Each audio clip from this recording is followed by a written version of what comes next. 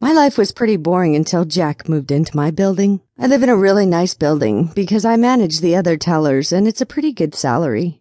I haven't had much of a sex life since I finished college and got this job at the bank. I was a little thinner in college and younger. College, it was same as high school. The boys became my guy friends. Then they used me to get themselves off when they were drunk. But they didn't really want to be anything but just friends, and I had to watch them date other girls in public while frantically finishing themselves off in my mouth late at night at the end of dates that left them with blue balls. It would be fair to say that I am 34 years old. I've never had a boyfriend, and yes, I feel like my clock is ticking. I feel like I'm in a sexual peak because my body is desperate to make a baby.